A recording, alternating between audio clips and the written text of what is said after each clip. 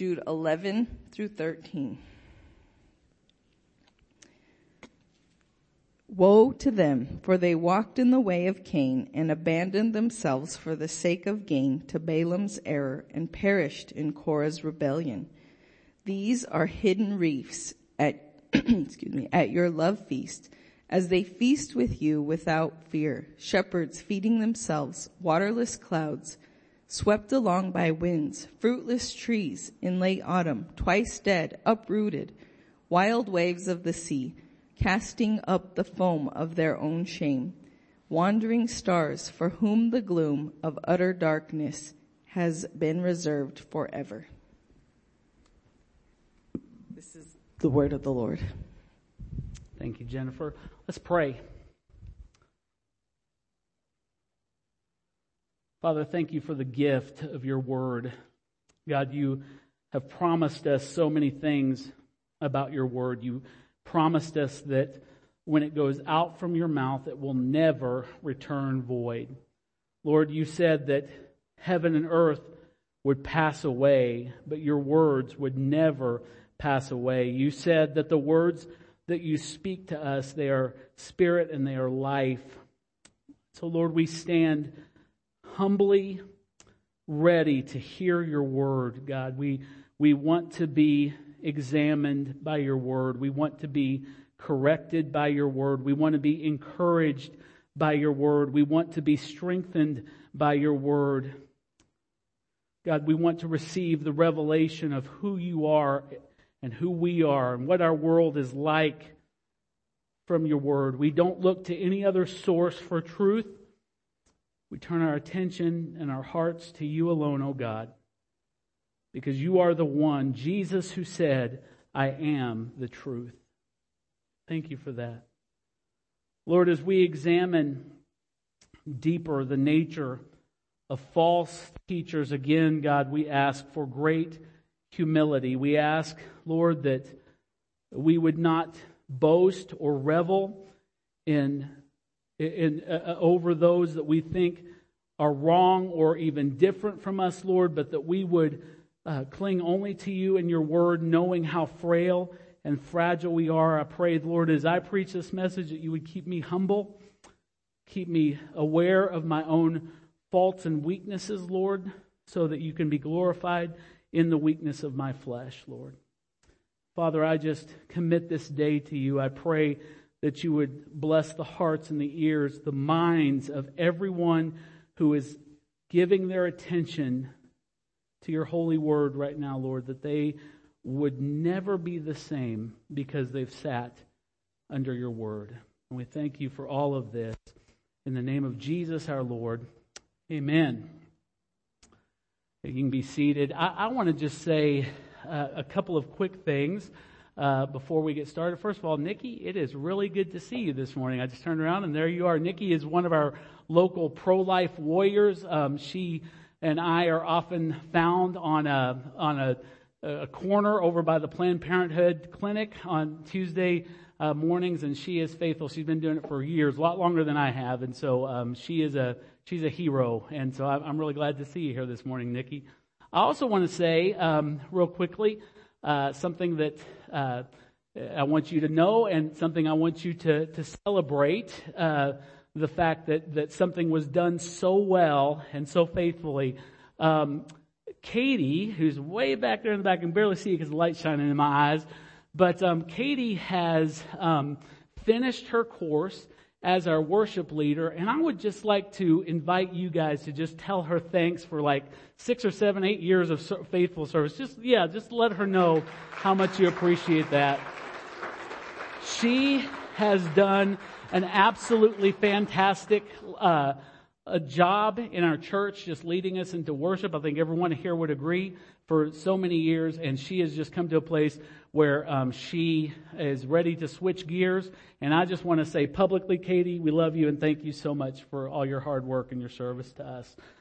We bless you for that. So getting to the word, we're returning. We took a brief break last week to ordain our deacons, but we're returning to our study of Jude's letter this morning. We've talked about short letter, 1 chapter, 25 verses, and so far, we've seen from the first few verses that Jude wanted to write, his intention was to write about the implications of the gospel and how it worked for our salvation in the lives of his readers. But he also shifted gears because of the influence of false teachers and false believers, false prophets in the churches, the church to whom he was writing. And he gives us this instruction in verse 3 that we've kind of focused on as the theme of this single chapter book. He says, "Contend for the faith that was once for all delivered to the saints." And we've learned that to contend means to fight or to struggle for something.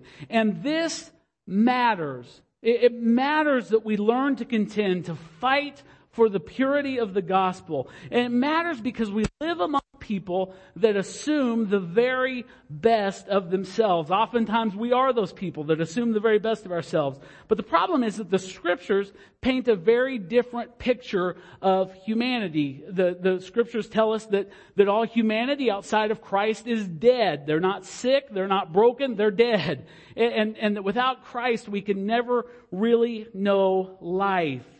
And so because of this, the gospel is often perverted into just a means of self-improvement. Many of you will recall several years ago, Pastor Joel Osteen wrote a huge bestseller, and the title of the book was Your Best Life Now. Now, the Bible teaches something completely different. The Bible tells me that my best life as a believer, your best life as a believer, cannot be now. Are you hearing me? It cannot be now, but our best life is yet to come. The best life is waiting. It'll come when Jesus returns, when Jesus makes all things new. And this reality is so much better than trying to craft my best life now, because knowing that my best life is coming, it allows me to have hope as I struggle through the often hard realities of life right now. And so we contend for the faith. How do we contend? We contend for the faith instead of accepting, perversions of it. We contend for the faith by accurately defining and defending and never editing or compromising the true gospel. What is the true gospel? Well, Paul framed it for us. He said, I delivered to you in 1 Corinthians 15:3. He says, for I delivered to you as of first importance. In other words, nothing is more important than this. I delivered to you as of first importance what I also received, that Christ died for our sins in accordance with the Scriptures, that He was buried, and that He was raised on the third day in accordance with the Scriptures. Now, these seemingly simple facts lay out the boundaries for the message of the gospel. And in fact, they lay out the boundaries for the message of the entire Bible. Everything in the Bible before was pointing to the death, burial, and resurrection of Jesus Christ. Everything in the Bible after that historical fact is pointing back to the death, burial, and resurrection of Christ. The entire pivot point of human history is the death, burial, and resurrection of Jesus Christ. So anything that we add to that set of facts is nothing more than personal agenda and possibly heresy. Anything less than that set of facts is an impotent counterfeit of the genuine article. So in the verses we've studied so far, Jude declares that the fiery judgment is awaiting those who are so fraudulently proclaiming a false gospel. And he proclaims that there's a fiery judgment waiting for them as a warning to us for one simple reason. He does not want us to listen to them.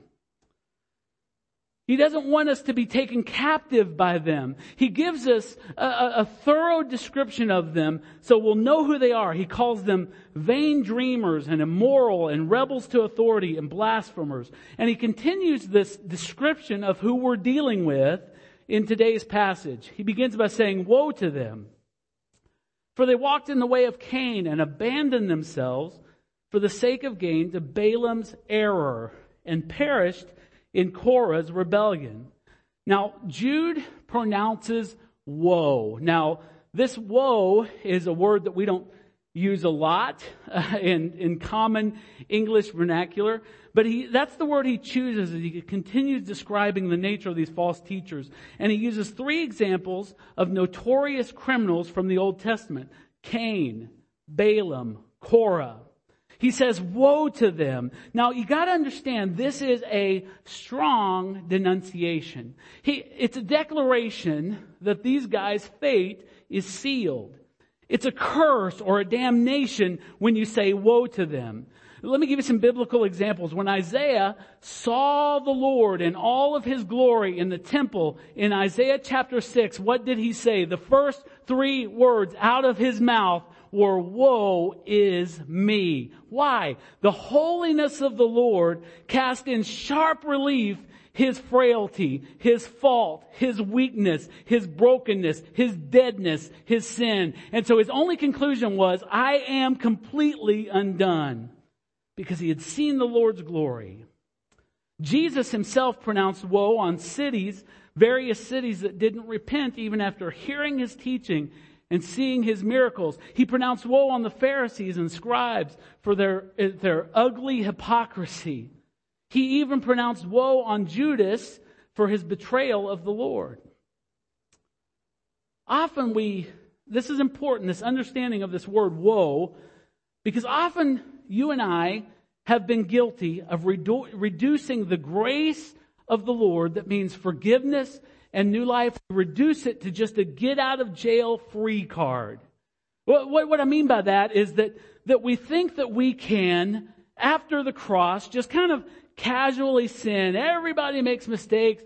God is merciful. And so we just are casual about our sins. But when we read in the scriptures, especially what Jude is saying here, we read that powerful word, woe. It reminds us that God takes our sin very seriously.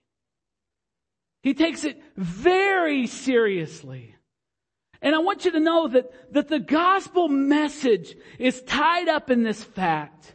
The gospel message certainly teaches that we cannot, in our own efforts, rid ourselves from sin. We cannot, by our own actions, acquire forgiveness to ourselves. But the gospel further teaches that Jesus Christ, the Son of God, the Lamb that takes away the sins of the world, did not die so that we can keep on sinning. He didn't give us a get out of jail free card. The purpose of the death of the Son of God was that so you and I could be transformed. Behold, if any man is in Christ, he is a new creation. Old things are passed away, and behold, everything has become new. We are to be transformed progressively, becoming free from sin's power. And so let your mind go there and think of the implications of Jude saying, by the inspiration of the Holy Spirit, woe to them. Listen, the most terrifying thing that any human soul could ever experience is to hear of that soul's condemnation on the day of judgment that is coming. To hear the words from the Lord, depart from me, I never knew you. Go with all the other workers of iniquity into everlasting fire. Be a terrible thing, a horrifying thing. I wish that on nobody. But can you imagine hearing of your condemnation before this life is even done? Hearing of your condemnation before you even breathe your last breath. Woe means that Jude is pronouncing God's final judgment on these false believers even now. And we see this in Jude's wording of the very next phrase. He said they walked in the way of Cain, etc. Did you notice that he used the past tense? Bible commentator Charles Ellicott said this. He said their punishment is so certain that Jude regards it as having come already. Now, let's move on and consider the 3 examples that Jude has given us in order to illustrate the sin of these false believers, false prophets, false teachers. He gives us the example of Cain, of Balaam, and of Korah. Now, these 3 men had one sinful trait in particular in common. They were all corrupted by their intense greed. Cain, you'll recall, was the firstborn son of Adam and Eve. Cain was a farmer, and his brother Abel was a shepherd. When it came time to make sacrifices, to commune with God through sacrifice, Abel took one of the lambs of his flock and he spilled its blood. He put it to death, and he brought that lamb from the flock to God, and God saw this sacrifice and he was pleased by it. And it put into motion something that has always been true. It's always a fact. And it's this. The Bible says in Hebrews 9:22 that without the shedding of blood, there is no forgiveness of sins.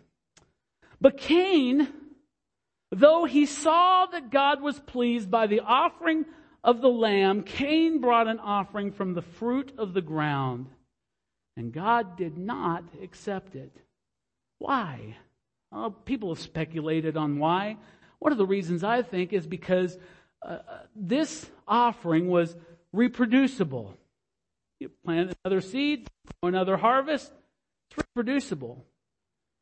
So for Cain, really didn't cost him anything. But Abel had to give something up. It had to die. Blood had to be shed.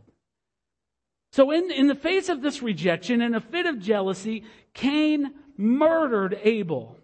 And he was driven from the Lord's presence in judgment for his selfish, jealous, murderous act. And Cain's greed, the reason we say that Cain was guilty of greed, because his greed is seen because he wanted God's blessing on his own terms. He wanted to define acceptable worship. He didn't care about God's way, but he was a selfish worshiper. The false teachers have walked in the way of Cain because they approach God on their own terms. They reject the authority of the Bible. They reject the authority of the Holy Spirit. They reject the authority of the church. And when they're confronted with their sinful so-called worship, what do? They lash out at their brothers. They lash out at their sisters. They do so in anger. They do it in slander. They do it in hatred, just like Cain. Balaam, a little bit different story. Balaam was a seer or a soothsayer who was paid by Balak, the king of Moab, to curse the children of Israel after they had left Egypt by the power of God. Now you might remember, and most people remember this about Balaam. There was a story where he is rescued from certain death by a talking donkey. You should look it up. It's a great story. When an angel was dispatched to kill him, the donkey was aware of it and basically protected Balaam's life. This happens in Numbers 22. Look, read it on your own time. But what I want you to understand, Balaam still went. He still went, and when he spoke, though he was paid to deliver a curse over God's people, God miraculously turned his curse into a blessing for the people. So what's the big deal with Balaam? What's the problem? What I want you to understand, Balaam still went out. Balaam was paid by Balak to curse the people of God. So Balaam's greed, in his case, is seen in the common ugly lust for monetary gain. But more damning than that was the fact that even when God annulled his curse, he apparently persisted, and he told Balak that there was a much better way to defeat the people of God. He told them they could defeat the Israelites if they just subtly seduced the Israelites into sexual immorality and into idol worship. And that's exactly what happened if you read the latter part of the book of Numbers. Revelation chapter 2, verse 14, Jesus is speaking to the church at Pergamum, and he literally brings up Balaam's name. He says, "But I have a few things against you. You have some there who hold to the teaching of Balaam, who taught Balak." This is saying that the onus of this was on Balaam, not Balak, who taught Balak to put a stumbling block before the sons of Israel so that they might eat food sacrificed to idol and practice sexual immorality. So what I want you to understand, what Jude is saying, is that false prophets abandon themselves for the sake of gain, like Balaam, as they seduce people into a false gospel. They do this for their own personal gain, seduce people into a false gospel, while standing right in the light of God's greatest expression of wisdom and power. Well, what is that? It's the true gospel. The Bible says that in Romans 1:16, it says that the gospel is the power of God for salvation to everyone who believes. So Jude isn't also the only one who sees Balaam as an example. We see it in Revelation, but also Peter in 2 Peter sees Balaam as an example of false prophets in the church. It says in 2 Peter 2:15, it says, "Forsaking the right way, they've gone astray. They followed the way of Balaam, the son of Beor, who loved gain from wrongdoing, but was rebuked for his own transgression. A speechless donkey spoke with human voice and restrained the prophet's madness." Now lastly, of this trifecta, Jude looks to Korah. Korah, you may be less familiar with him. He was the cousin of Moses and Aaron, and he led a rebellion against their leadership. What had happened was that God had called Moses to lead. We all know the story, burning bush. God appoints Moses to lead his people. And even though that was the case, Korah thought Moses was just proud and arrogant. He thought that he had taken something upon himself, and he thought, hey, this is my cousin. We're equals. He's no better than I am. But God called him out in Numbers 16 for his rebellion. And he judged him. This is horrifying. God judged Korah and some of the men who were with him in his rebellion. He judged them by the earth literally opening underneath them and swallowing them up and closing up over them while they're still alive. They were basically buried alive by the earth. And other participants in his rebellion were consumed by fire from the Lord. And these false believers are assigned to destruction like Korah because they're greedy not for money and not for their own way of doing things in worship. They're greedy for power. They claim themselves positions the Lord hasn't given them, and they lead others in their rebellion by calling themselves apostle, bishop, father. They call themselves all these names when God has not appointed them to these offices.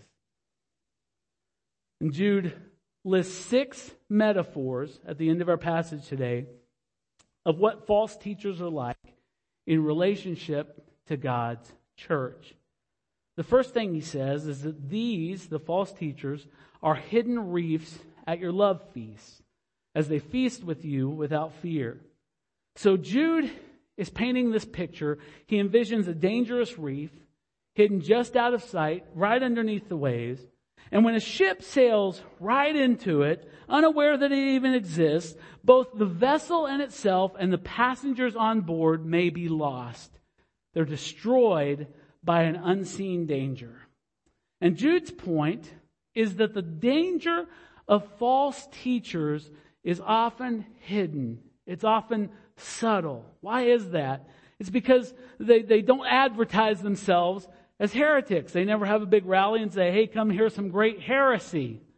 They advertise themselves. They hang around the church. They use Christian verbiage. And so they seem to be one of us. They may not seem dangerous at all. And Jude even points out this horrifying fact that though they are condemned to hell, they arrogantly stroll up to the communion table. That's what he means by their love feast. They're feasting together as the church. They arrogantly stroll up to the communion table to partake of the elements representing the body and the blood of the Lord Jesus with wicked, corrupted hearts, and even at times strategizing to corrupt others, to seduce others away from the true gospel. This is very, very dangerous. Paul tells us in 1 Corinthians 11:29, he says, "For anyone who eats and drinks," meaning these elements, "without discerning the body, eats and drinks judgment on himself. That's why many of you are weak and ill, and some have died." So we should pray. We should pray that God would protect our church from dangerous deception from people like this. We should pray that the reefs would be exposed, lest we ourselves become shipwrecked on them and on their doctrines of demons. Next, Jude lays this indictment down. He calls them shepherds feeding themselves. Though these people that he's describing may achieve a leadership position or a potential of influence in the church, that they do that through deceit and manipulation. It's always for the benefit of themselves rather than the sheep of God's pasture. Ezekiel 34:2 tells us that this has always been the case among God's people, that shepherds rise up who are more interested in their own benefit than the benefit of the sheep. He says, "Son of man, prophesy against the shepherds of Israel. Prophesy and say to them, even to the shepherds, thus says the Lord God, ah, shepherds of Israel, who have been feeding yourselves, should not shepherds feed the sheep?" Sounds logical, right?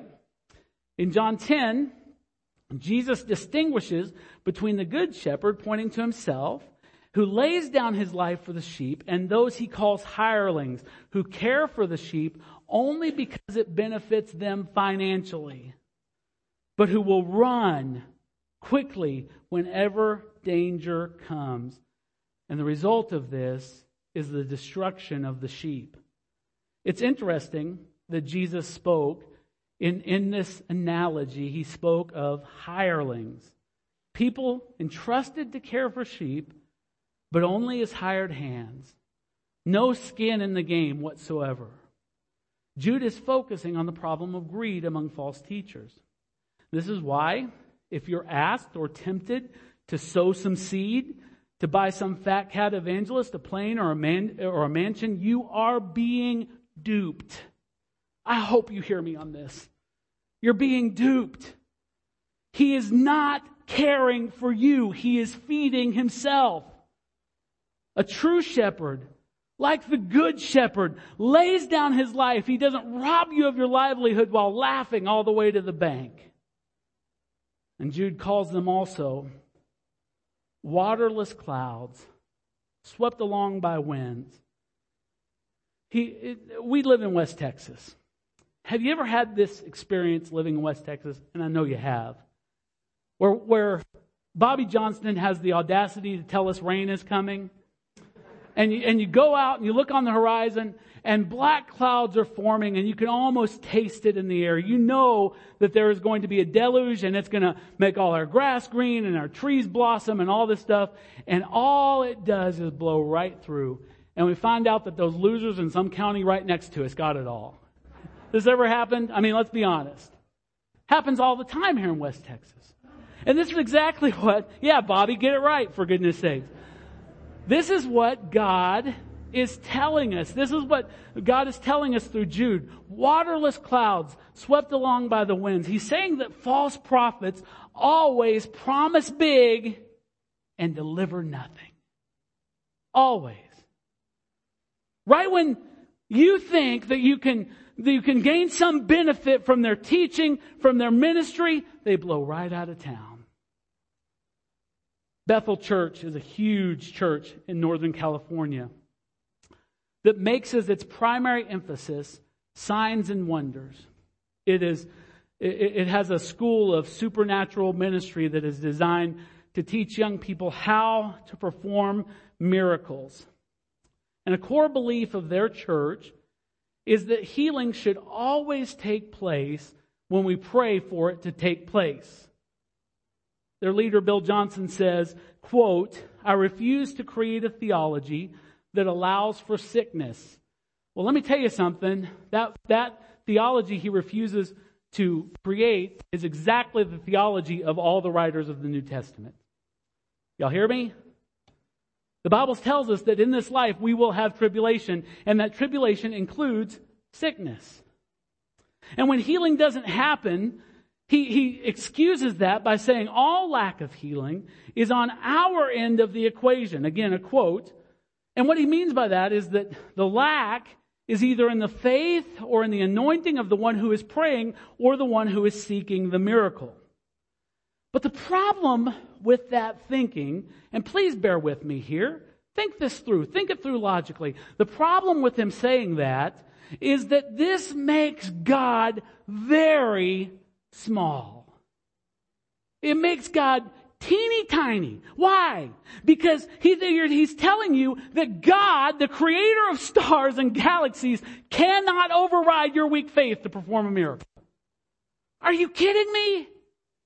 And worse than that, he's telling you that God cannot reveal His glory in amazing ways through your suffering. Tell that to Paul, who laid his head on a block to be beheaded for Jesus. It doesn't add up. He also would have you believe that if you adopt his theology, you'll be more like God. What did the serpent say? He'd say, no, he knows if you eat it, you'll be like God. This is exactly what Bill Johnson's saying. He says you'll be more like God because you'll be able to decree whatever you desire as long as you meet the qualification of working up enough faith. But at the beginning of the COVID-19 pandemic, guess what Bethel did? They suspended all visits to hospital for faith healing purposes. And it seems like to me, and I hope I'm not being unfair, but it seems like to me that if their core belief is that it's always God's will to heal, that they should have been invading the hospitals. They should have been laying hands on everybody and wiping the hospitals out. Don't stop with COVID. Go for cancer. Go for diabetes. Go for heart disease. Cure it all. But they didn't. They were empty clouds, folks, filled with promise, but absolutely no rain. Now, can I make something clear to you this morning? In case you're getting nervous. I told you last time we talked about this, and I felt compelled to name some names. I told you, do not make assumptions about what I believe about either the power of God or the gifts of the Spirit. I want to affirm clearly that I believe with all of my heart and pray for it constantly. I believe that Jesus Christ still heals. I was hoping for that. What I said was, if this mic wasn't working again, because I forgot to turn it on, what I said was that I believe with all of my heart that Jesus Christ still heals. That was your cue. I'll do it one more time because I think you're falling asleep on me. What I said was that I believe with all of my heart that Jesus Christ still heals today.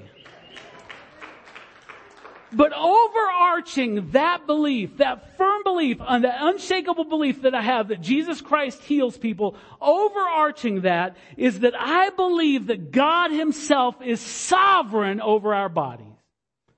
I believe that Jesus Himself is sovereign over life. I believe that Jesus Himself is even sovereign over death. He tells me that not even a sparrow, a worthless little bird, can fall to the ground without Him knowing it. And if that is the case, can you even imagine that anything can happen to you without Jesus knowing it? It's impossible. Deuteronomy 32:39 says this. God is speaking, and He says, "See now that I am He, and there is no God beside me." He says, "I kill and I make alive. I wound and I heal. And there is none that can deliver out of my hand." I pray for all of you in your sickness that you'll be healed. But if God is glorified through your sickness, don't avoid the sickness. Because our point should be that God is glorified, right? Next, Jude calls them fruitless trees in late autumn, twice dead, uprooted. Like clouds with no rain, he now calls them fruit trees that are not only barren of fruit and unable to feed anybody, but they are uprooted. They literally have no root. Now, if I went to a tree in the winter and it looked dead, as trees do in the winter, I can look at that tree and have hope that when the summer comes, the early fall, that I'm going to have apples or oranges or whatever from that tree, right?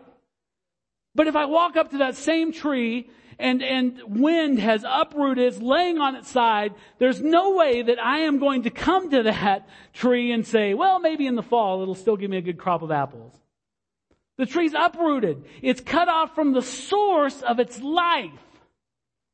And this is how Jude describes these false teachers.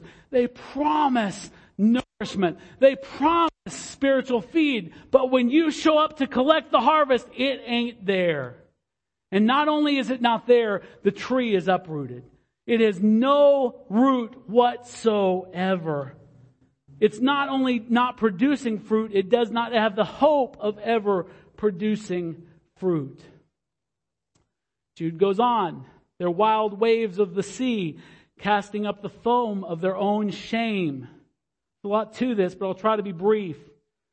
Imagine a lot of kinetic activity. If you've ever been to the beach and you've watched waves, I'm not talking about just like the coast of Texas. I'm talking about if you've ever been to a place like Hawaii or somewhere in the South Pacific and you see the waves crash up against those rocks and make a huge 40-foot splash of water. If you see that activity, you know what it's like when those waves crash against the shoreline. And the people that Jude is describing are the kind of people that make a big splash. They have huge events. They advertise big. They make big claims about their events. They constantly boast of their own importance. But when all is said and done and the dust settles and the trucks roll out of town, all they have done is shamed the name and the message and the church of Jesus Christ. Lastly, in his metaphors, Jude says that these people are wandering stars for whom the gloom of utter darkness has been reserved forever. Mariners in Jude's day would use the stars for navigation. Why? Because they were fixed, they were reliable. But Jude here speaks of wandering stars, and most commentators and folks that kind of do this stuff from the Greek and Hebrew think that he's probably speaking of a planet in its revolutions that you see in the night sky, or even a comet. And if a sailor were to set his course by a planet which changes position in the sky, or a comet, he would become, obviously, hopelessly lost. And so it is with these wolves who sneak into the church. They're not anchored to anything that is fixed, like the Bible, like the person and the message of Jesus, or like the fellowship of His church. And those who follow them, those who set their course by these wandering stars, become hopelessly lost in the following of them. Following a wandering star will not take you anywhere. It will just take you further and further into the cold and into the blackness of deepest space. And this is a clear depiction of the future of such people, along with those who listen to them. So heavy stuff this morning from Jude. Jude's a heavy book. We have to touch it and we have to talk about it in order to preach the whole counsel of God's Word. But what I want you to understand is this is not the Bible's tabloid. Jude's point in writing this letter, nor my point in preaching it, is not simply to convince you that certain false teachers are bad. My point, and Jude's point, is to convince you, to plead with you to understand that not just that false teachers are bad, but that Jesus is great. That Jesus is awesome. And any substitute, any perversion, any corruption of the saving truth of His life, His death, His resurrection, His ascension is utterly powerless and completely pathetic. Jesus, may not make promises to you of health and wealth and success in this present realm, but He is so good that He causes us even to rejoice in the face of present suffering. Jesus is better than health. Jesus is better than wealth. Jesus is better than success. Jesus is all of that combined. He said, I am the way. He said, I am the truth. And He said, I am the life.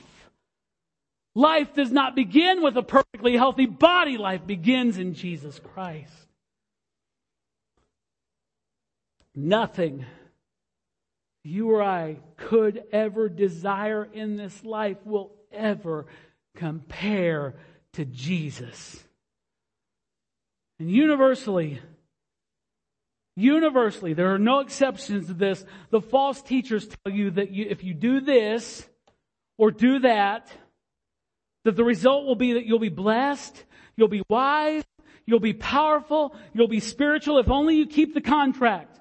Like Bill Johnson says, if only you have enough faith, if only you have enough anointing, then you'll get all that stuff. But you know what Jesus says? He says, fear not, little flock, for it is the Father's good pleasure to give you the kingdom. Freely, fully, without reservation, those who put their trust in Him get the kingdom. And that is a much better message than any of these guys could ever preach. He gives us this amazing gift, not because of righteous works that we've done, but because of His boundless, unearned, unrestrained grace. It is not of our works. So how does one get in on this reality? That's the crazy part. That's the part that just will blow your mind. The way you get in on this reception of the kingdom is simply to believe in Him. He says Paul says for him in Acts 16:31, he says, believe in the Lord Jesus and you will be saved. But this isn't just passive belief. It's not just, thinking about something and mentally assenting to it. This isn't passive belief like when a child believes in Santa Claus, or based in opinion like when you believe Starbucks is better than Dunkin' Donuts. You're wrong, by the way. But when you believe that, this is not what this is talking about. Belief in Jesus is always evidenced by obedience. Always. It's always evidence when you lay down your old habits, when you lay aside your best thinking, and when you're doing what Jesus said to do, when you're valuing what He values, when you're submitting your life to Him in everything. That is the evidence that you are saved. You don't do that to become saved. We're not saved by good works, but we have no proof that we are truly saved without them. We are not saved by good works, but we have no evidence that we are truly saved without them. They're the fruit that shows that, unlike the false teachers, we are rooted in Christ. So Paul, by the Spirit, writes this: behold, now is the favorable time. Behold, now is the day of salvation. When's the right time to surrender to your life to Jesus? Right now. If you've trusted in religious perversions of certain false teachers, can I call you to believe in a gospel that is better in every way today? There's nothing to be gained by following their doctrines of demons, but everything to gain from believing in Christ, from obeying Him fully, and by following Him faithfully. Would you stand with me?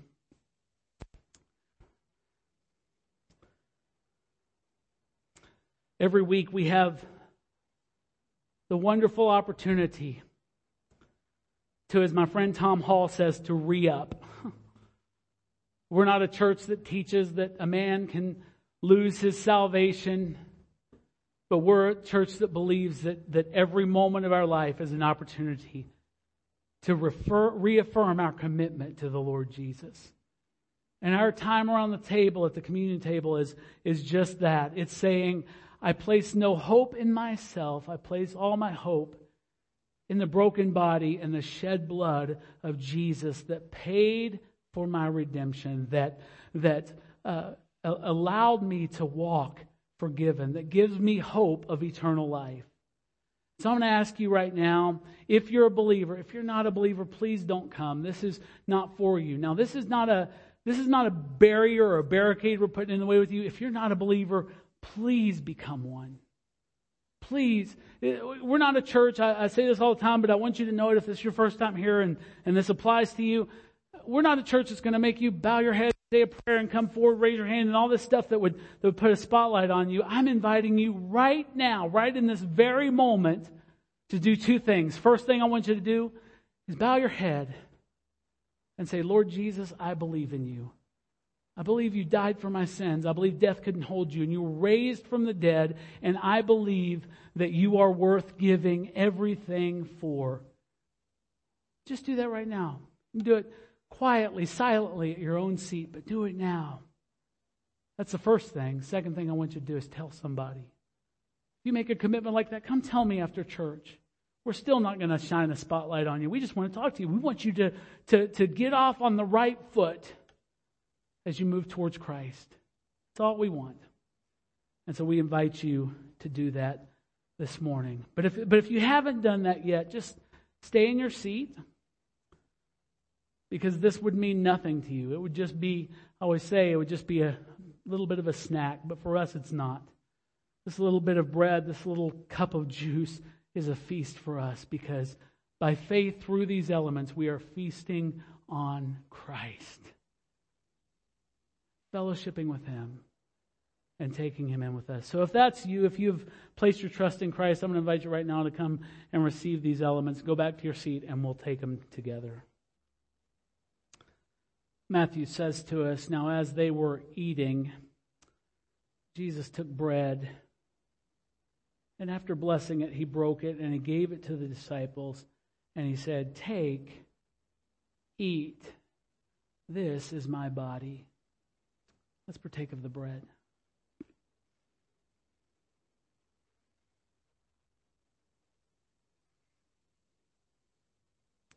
And He took a cup,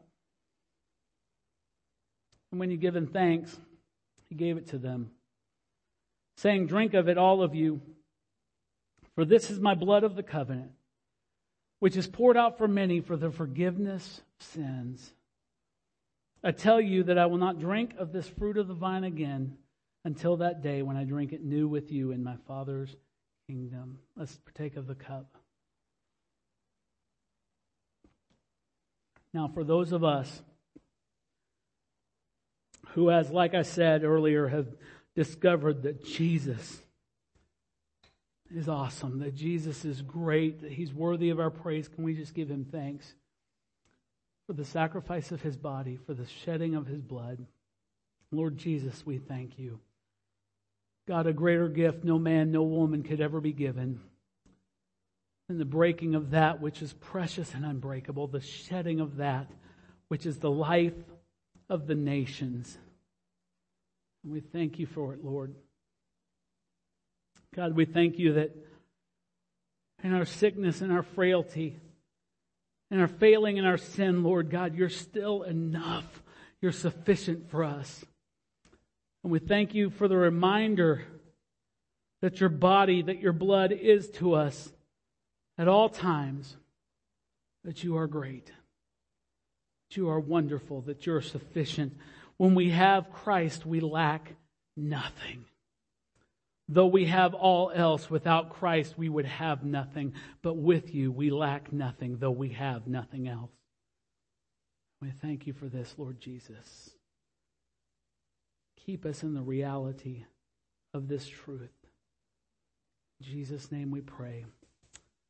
Amen. Will you just extend your hands in a receiving position as I pronounce a very appropriate benediction over you. Paul says, for I am sure that neither death, nor life, nor angels, nor rulers, nor things present, nor things to come, nor powers, nor height, nor depth, nor anything else in all creation will be able to separate us from the love of God in Christ Jesus our Lord. In the name of the Father, in the name of the Son, in the name of the Holy Spirit, amen. You're dismissed.